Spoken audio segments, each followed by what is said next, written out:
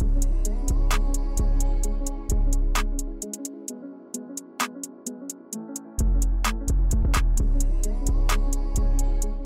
right, welcome back, everybody. We're here for another episode of Comeback Stories, and we are here for round 2 with our guy, David G. David G. Welcome back. Hey, it's great to be here.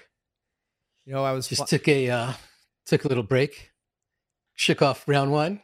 We're back. We're back for Yes, more. sir. I was flying in here, and I was listening to one of your many amazing meditations, and one of my favorite ones is on one of those albums, and it's the Infinite Flexibility, talking about change. And you have a line in there that I use all the time, and I try to credit it for you most times, and people are like, ooh, that's a good one. But the line is, change is not part of the process, it is the process. And I know in that meditation you talk about the quote from the Bhagavad Gita of, we have total control over our outcomes or our actions, but we don't have control over the fruit of them. Can you just talk a little bit about the power of that and just surrendering to change, and how many people struggle when they resist that change? Yeah, that's actually chapter 2, verse 47 of the Bhagavad Gita. And in that, this is essentially God speaking to the greatest warrior of all time, Arjuna. And, he's like, well, how am I supposed to walk through the world, God? How am I supposed to live my life? I'm at a crossroads, or I'm leaning in, I want to do the best job possible. How do I do it? And he's instructed, we have total control over our own actions, but no control of the fruit. So why would your attention be in the fruit? Why wouldn't you instead put all of your attention on the thing you're doing right now and let go of the outcome? That doesn't mean be a slacker. That doesn't mean don't care about the outcome. But it means that for you to achieve your outcome, you got to put your attention on this moment right now, on doing the thing you do as brilliantly as possible. And if you've prepared, and if you've practiced, and if you're leaning, and if you're present, then whatever you do will ideally lead to your best outcome. And so, but if our attention is out there someplace, we see it all the time. If you're running across the street and if you're looking at the other curb, that's when you trip. If you're looking, at the traffic and your feet, then you're probably going to be able to scamper to the other side of the street. So it's, he follows it up with this line in Sanskrit, Yogastha Kuru Karmani. God says to the greatest warrior of all time, essentially, establish yourself in the present moment and then perform action. Get still and then be brill. And we know this when we're thinking about the thing that's down the road, Darren, if you're thinking about well, when I get to the end zone and the ball comes to me like this, then I'll catch it. Who knows what that route looks like by the time, that whole thing happens. If you're present every single moment running the route, that's when you do your thing brilliantly. And maybe that's when you get to adapt to the moment also. So we're living in a moment of change. Here is this moment. Oh, it's gone. Here's the next. It's gone. Here's the next. It's gone.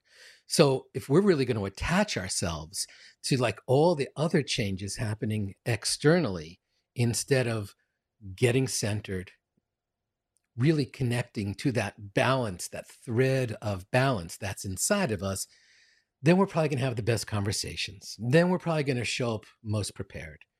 Then we're going to, actually respond to the moment.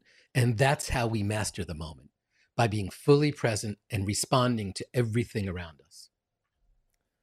Oof, there's so much there. So the first thing that I heard in the beginning regarding the quote of we have total control over our actions, but not the fruit of them, is the whole idea of expectations. So a lot of times I think people, they do certain things and then they expect something in return, which, we know in the program of recovery, what expectations do for us is they typically lead to resentments. But we're again, trying to control something we can't control. So that was a big takeaway from the beginning. But what were you going to say? I was gonna say maybe to counteract what David G was saying as the perspective of somebody that's listening to this episode right now, they may be thinking, well, David G, I don't know, the fruit of my actions looks very attractive.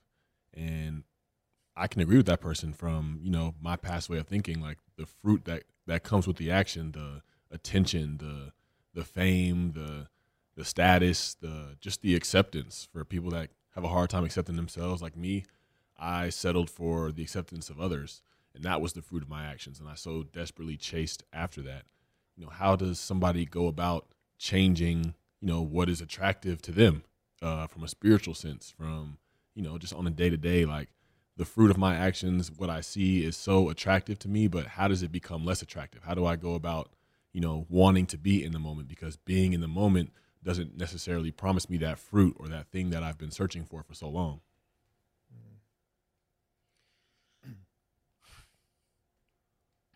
That's really deep. That's a deep question. So we think of, all of us have dreams and desires. All of us have expectations. All of us have a very, very clear understanding of how we believe life is supposed to unfold. And then when it doesn't necessarily, then we're disappointed. So that's one trajectory of our lives. Then there's this whole other thing about us being attached to the outcome. So I may want to show up and have this really sweet connection with someone, right? So let's say I'm going to, go on a date, or let's say I'm going to meet with friends, or, or someone, and I'm looking to like reconnect energetically. I'm looking to really have a really sweet time with this person for whatever. Want to have fun with them, want to have a good time with them. So, I could have my attention in, oh, I hope when this thing ends that they'll like me more. Right? Well, if you're showing up for anything like that, you're definitely on the wrong trajectory to begin with. But, a lot of people, we're showing up. I hope, this thing happens and then I'll be happy. But if we showed up and perhaps even just became this really radical listener, that person in that moment, or really connected to them, then chances are at the end of that process, that person would say, wow, they really listened to me. I don't know if I like them more or like them less, but I can certainly say what a great skill set of theirs, or what a great attribute of theirs that they listen to me. I mean, that's how we forge our deeper relationships. So if I'm attached to the outcome, I can vision the outcome. I can see the outcome.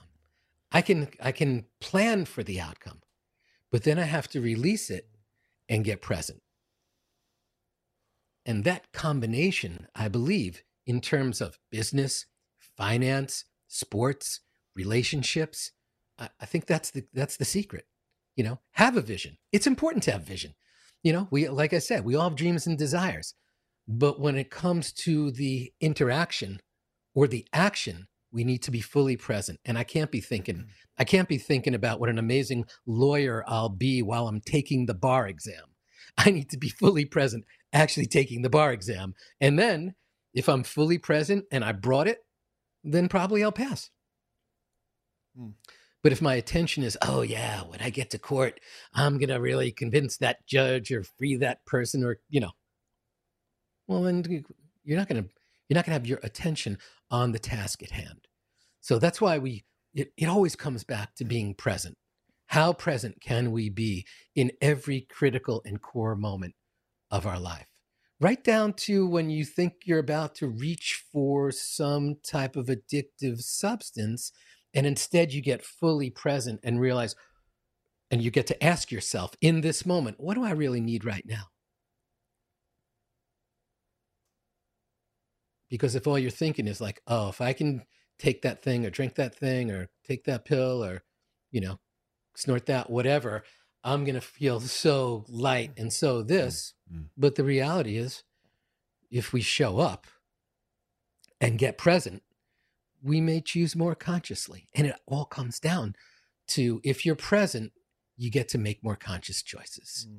If your mind's over there, or if it's a knee jerk, or if it's a reaction, even if it's a trained reaction, and we see this with cops, all those bad shootings, okay? They're trained so well, but they've been trained not to step back and breathe and reassess the situation. And I think that's a real healthy thing for all of us to do, regardless of our profession or where we find ourselves in a given moment.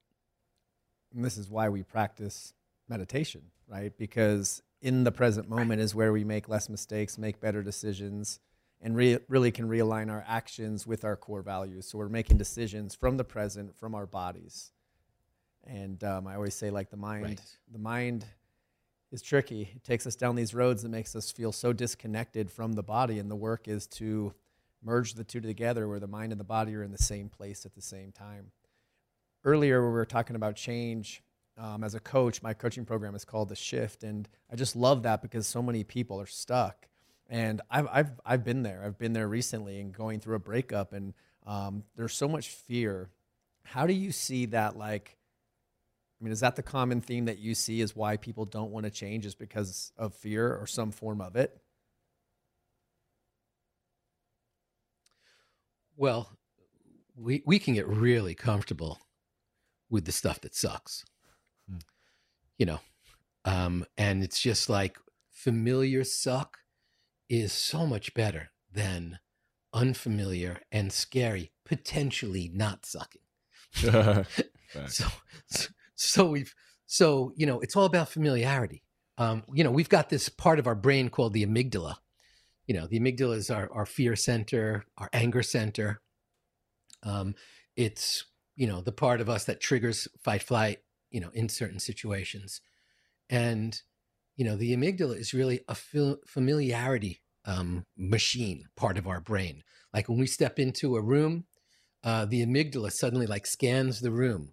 Who do I know? Who do I feel safe with? Who's a little weird? Who do I feel threatened by? Oh, that person's a jerk. Oh, that person, they look pretty. Our amygdala is doing all of that to create so what's my safe parameter? And like our response, our brain's designed to keep us safe.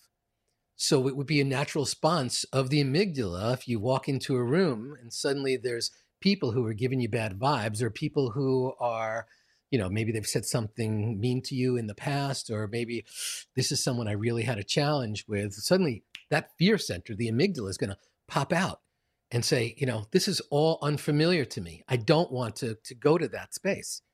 And so if our brain is always seeking safety in every single moment, why would we venture to someplace scary?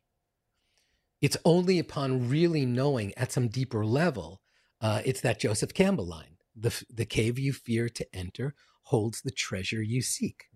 And so you sort of got to go to the other side of your comfort zone to experience the richness of life. And that's a scary thing to say to someone. Oh, by the way, I know everything's okay right now. Life sucks and then you'll die. Don't worry about that. But there's magnificence resting right over there. But you need to venture over there to do it. You need to get a little vulnerable. And in your vulnerability rests your strength. But that sounds so absurd to us in that moment. Like we, especially, in male-dominated endeavors. It's like, no, showing weakness, showing vulnerability, showing humility, that's not how you demonstrate that you're a badass, but actually in your vulnerability truly rests your strength. If I don't have to be pushing and pushing and pushing and pushing to present a facade or an appearance, which is all about fear-based, I'm just trying to not let you actually see what's inside. Then I'm putting all my attention there and it's all fake. Then all of my interactions are pretty much fake.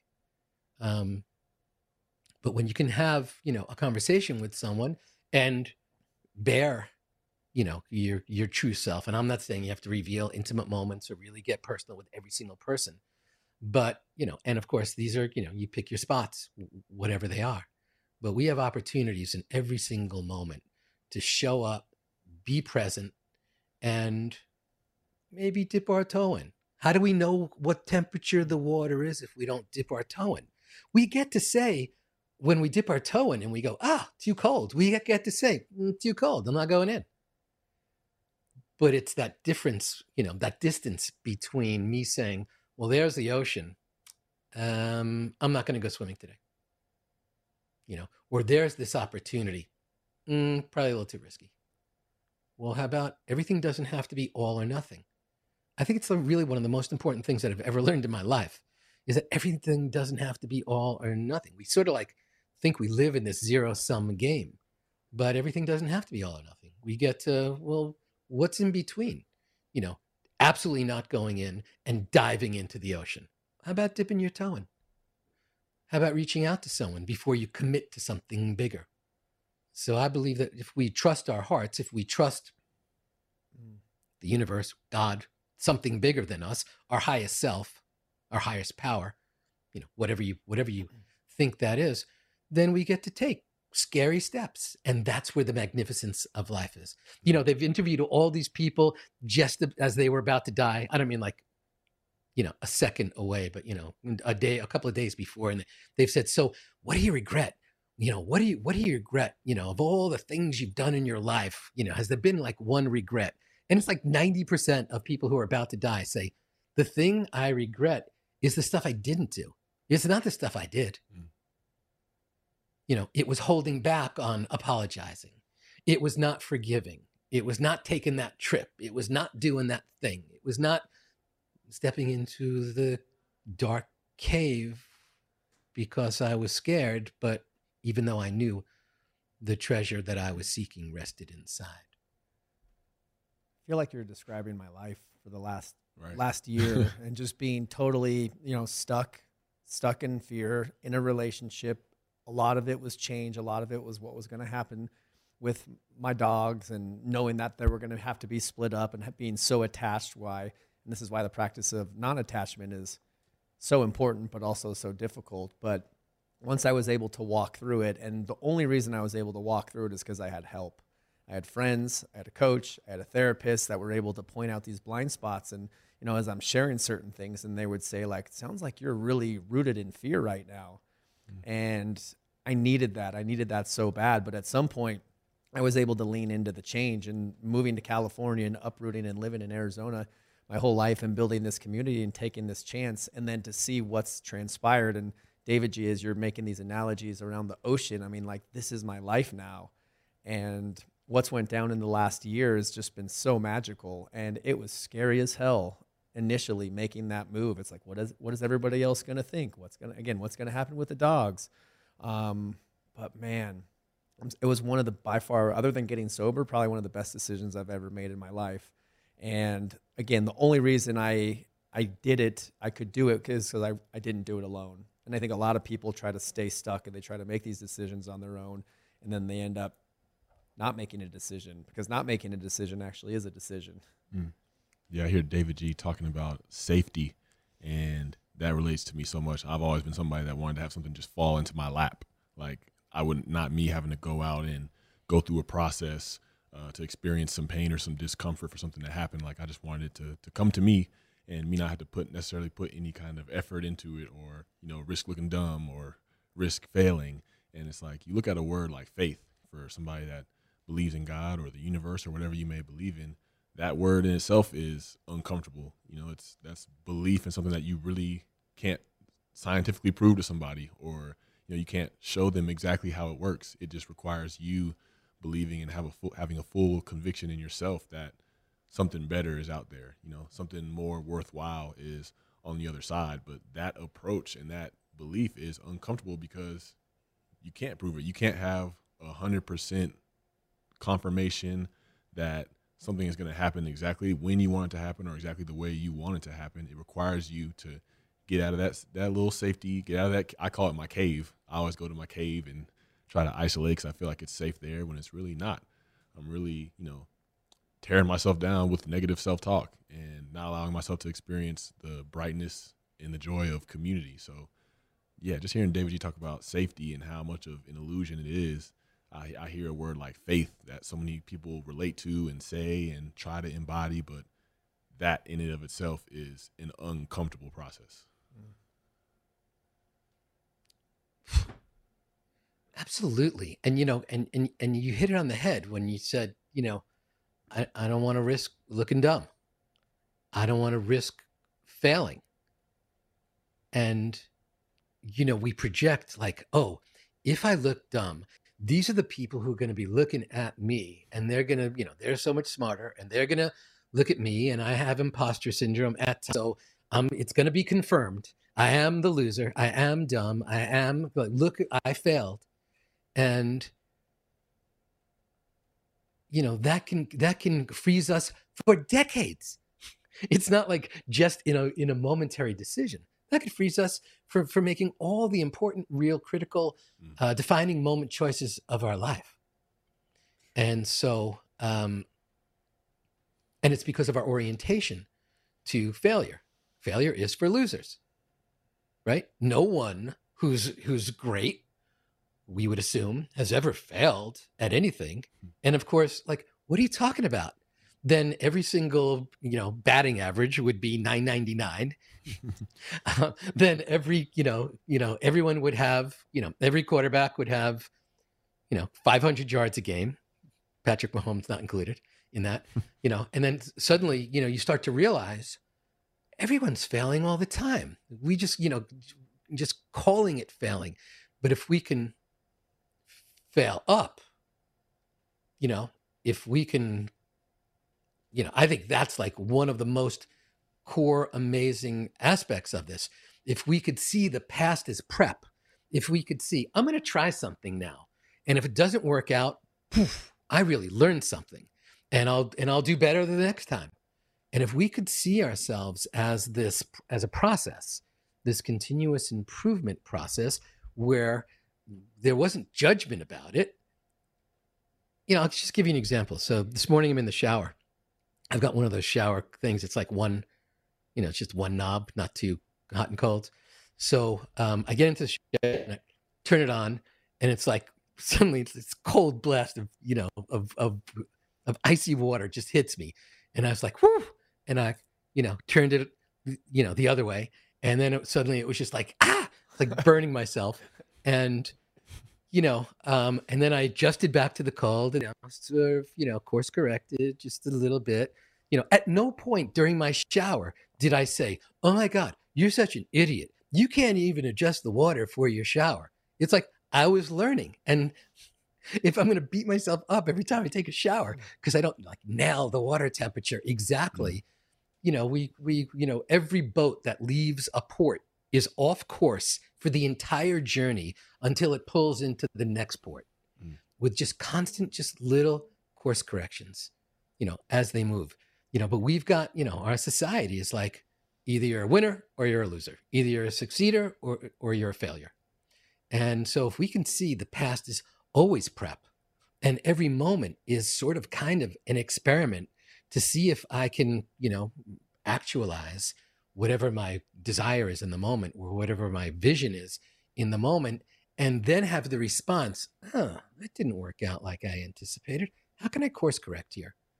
Using that situation, not as failure, but as data for the next step. And Donnie, you are a bold MF, because, picking up, leaving, I'm not into dogma, but I'm really into dogs. So I know, the pain of like, I got to leave my dog. I got to split up my dogs. I got to move into another place. I want to be in this other place. I got to leave this relationship. The list of all the things that could have held you back. Going back to that, really familiar discomfort, but you took the unfamiliar step, you took the road that was less traveled, and I think you're reaping the benefits of that. Think of all the gifts that you've received and all the amazing benefits. This is the richness of life is.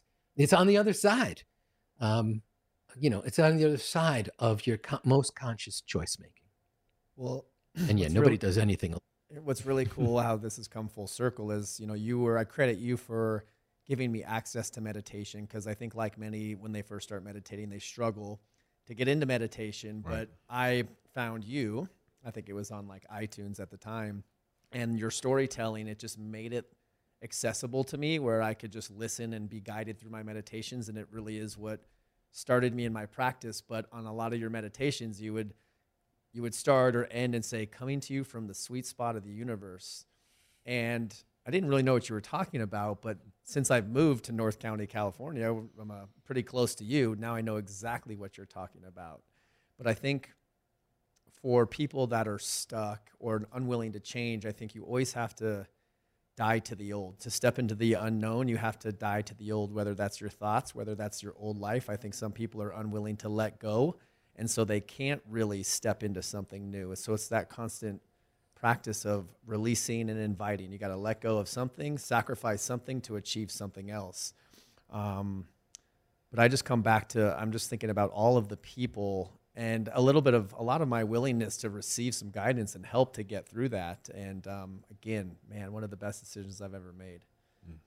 I hear you talking about letting go, and it's like, how do you let go without forgiving yourself first? You know, I hear David G. shower analogy, and the way he talked about, you know, I didn't beat myself up for changing the knob. And I feel like a lot of people do that, whatever it is in their life, especially with meditation. I feel like that's what may scare a lot of people off from it. Is like, I can't sit still and not have a single thought for 8 hours. Or if their mind drifts, they're like, oh, I can't get this thing right. Like, and come down on themselves so hard instead of, you know, developing that compassion for yourself. And, you know, just the lessons that we learn from meditation, I feel like apply so much to life, because it's like, if you give yourself that compassion in the moment to allow yourself to come back, like, okay, like I see myself going, but when I come back right here to the moment where it matters, and continue to build repetitions like that, and then that would translate into something that you're holding on in your life that you need to let go in order to get to where you want to go. You can have more compassion for yourself to do that. So it's, you know, if we can get past that block of meditation having to look perfect, or like David G said, all or nothing, like that mindset, I suffer from that too. So if we can find a way to get past that and forgive ourselves for the little fluctuations, that's where the progress comes. I'm glad you're bringing up forgiveness, because David G., I know you have one of my favorite meditations is healing through forgiveness. And you talk about the 3 types of forgiveness. And I think one of your lines in that meditation is when we forgive ourselves, or when we forgive, we free ourselves from the ties from those that hurt us. Yeah, because, you know, whatever grudge we're holding, that's only in us. It's not in them. It's not like we have this like special little button that we could push, like, I'm thinking of you and I want you to die. We don't have that button. We only have the internalization of that stuff. So, you know, we don't forgive others as freely as we should. And, you know, it's really funny. The first time I ever saw that was in a church basement where they were holding 12-step programs. And I was like, wow, when we forgive, we free ourselves from the ties that bind us to the one that hurt us. It's like, yes, I will drink poison and you will die. You know, we're holding on so tight to this thing that the other person perhaps is not even thinking about. You know, so let's forget them for a moment. Let's forget everyone outside of ourselves.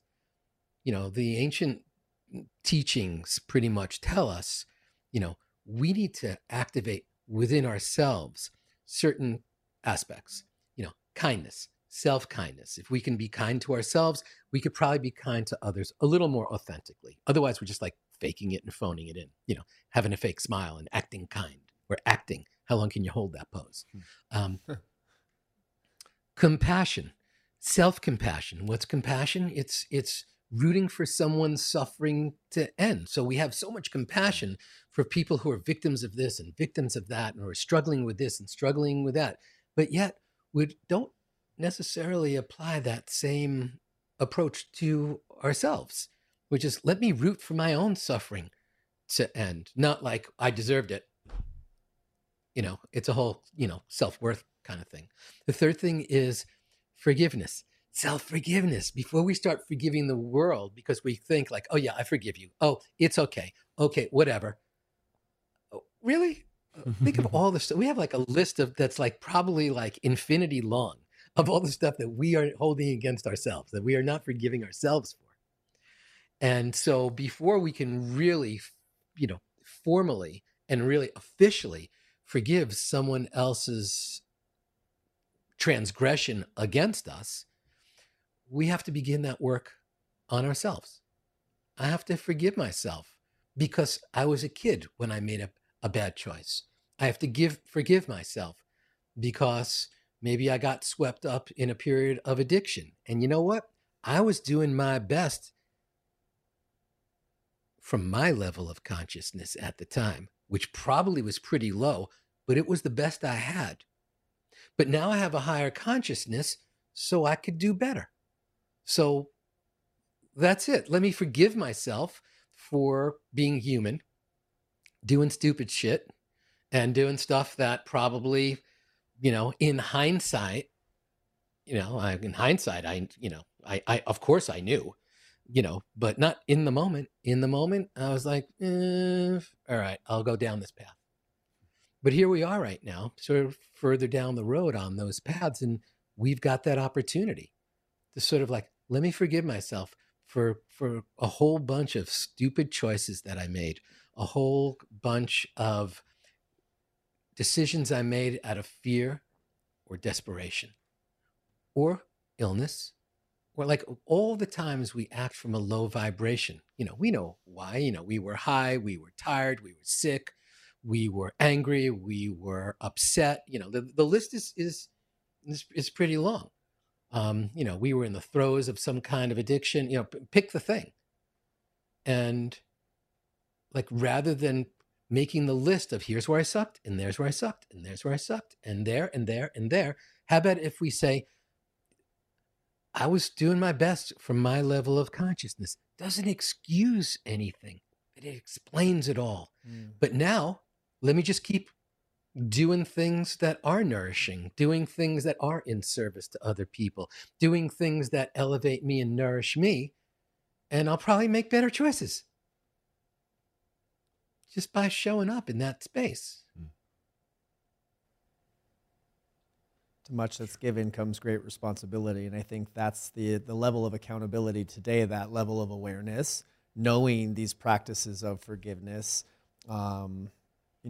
It's kind of what pulls me forward often, is just knowing that I know a lot more than I did then, or I'm a little bit more aware than I was then, and that allows me to forgive myself, but it also gives me that kick in the butt to like use the tools, because the tools only work if you use them. And you, as a teacher or a coach or a leader, you can only take your people as far as you're willing to go. So it's like, if you're not doing the work, energy is everything, that most people are going to sniff that out at some point. Absolutely. I feel like that's a great transition, because David G., I wanted to ask you, as being, who you are as a prominent teacher and somebody that is guiding so many other people to freedom just by the way that you use your words. What do your daily practices look like? What are your mantras and affirmations on a busy day or a stressful day, or, when you're feeling tired or frustrated? Like what are some of those tools for you? Well, they've changed over the years. In my early years of practice, I was always like, I would get still and then I would set intentions. And my intentions were typically, I want this, position. I want that possession. I want that new car. I want to be thought of by people like this. There were all these external things that I was trying to manifest in my life. Some of them I got, some were like score, and a lot I didn't. But there was a shift in my whole orientation to my practice.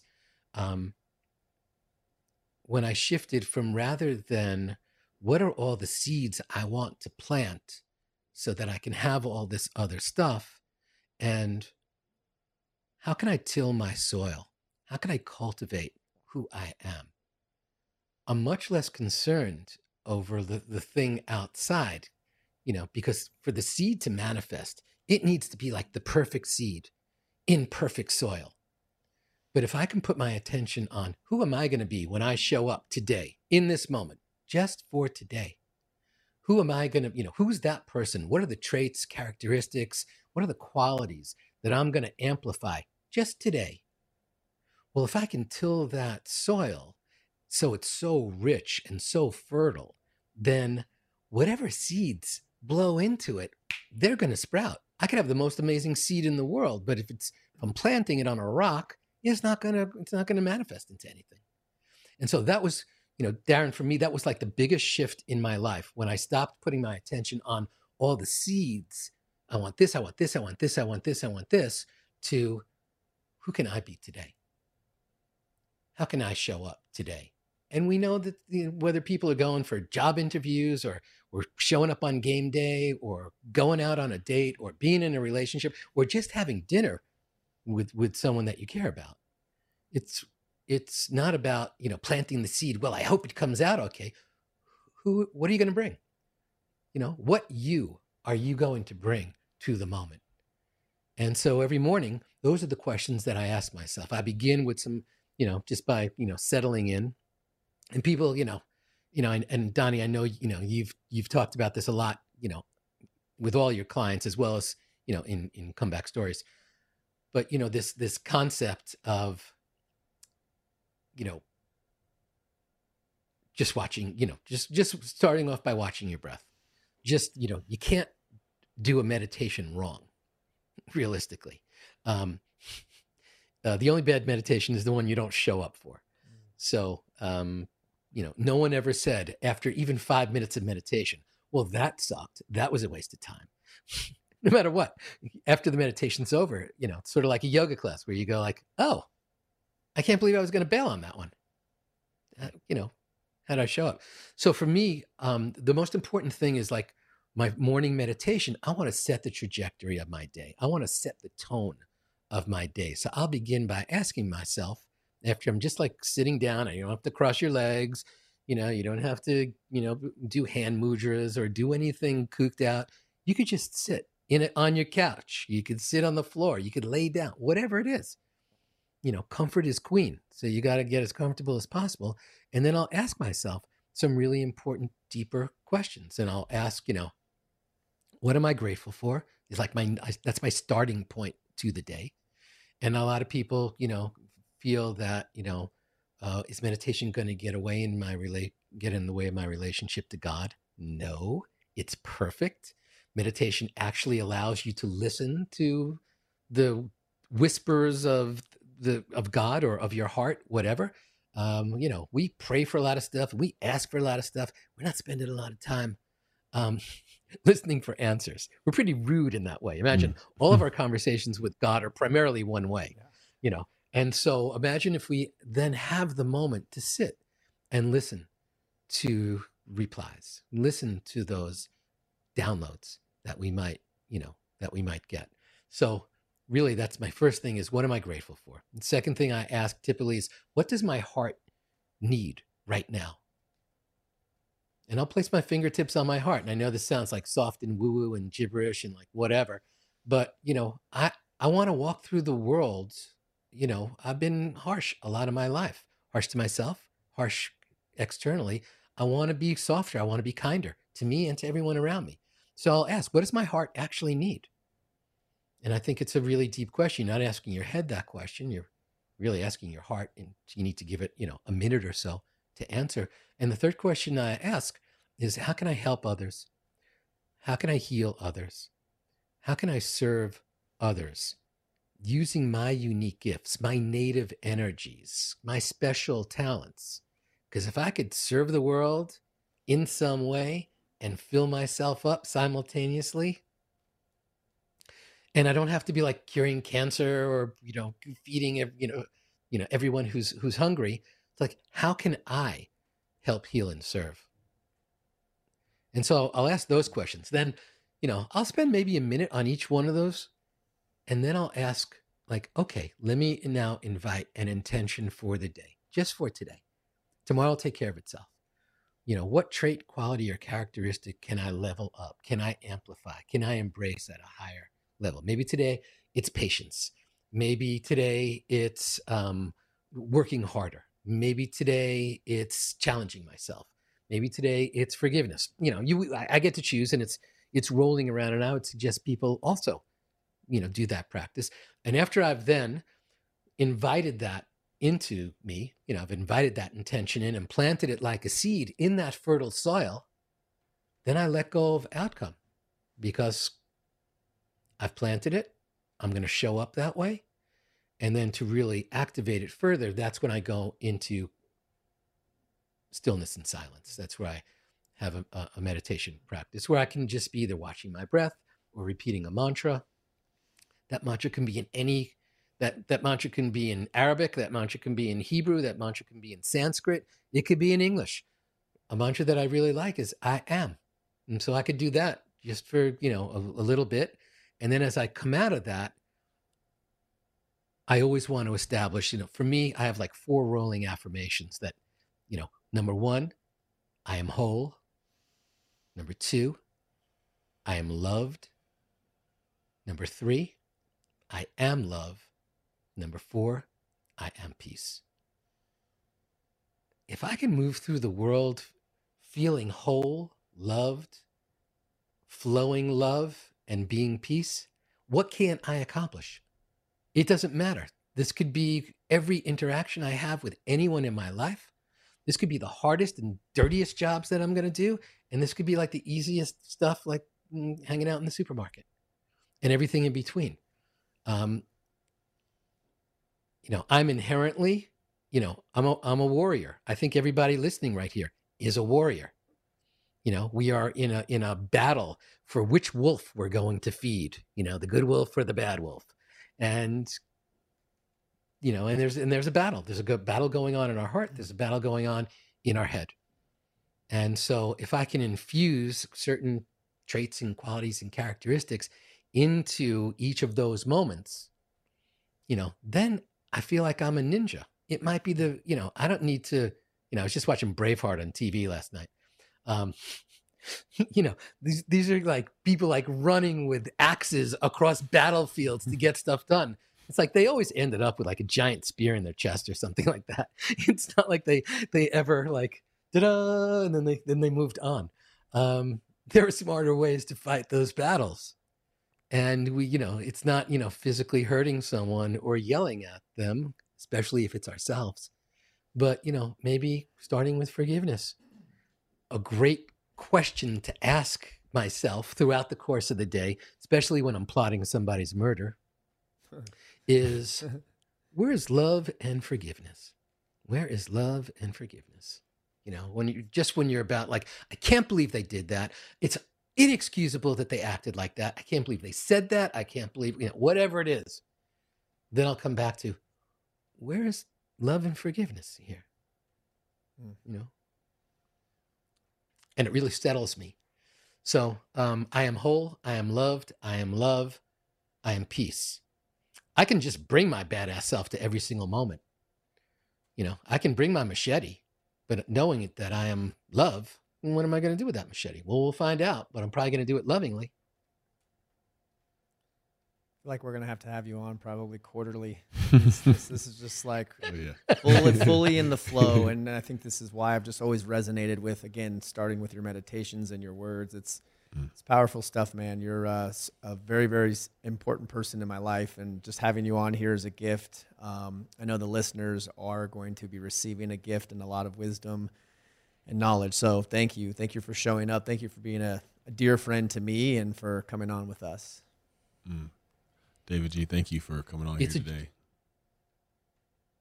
Thank you for coming on here, man. I appreciate you for what you did for me this past weekend. Man, I feel like you've equipped a lot of warriors that are listening today to this show with a lot of tools they can go forward with.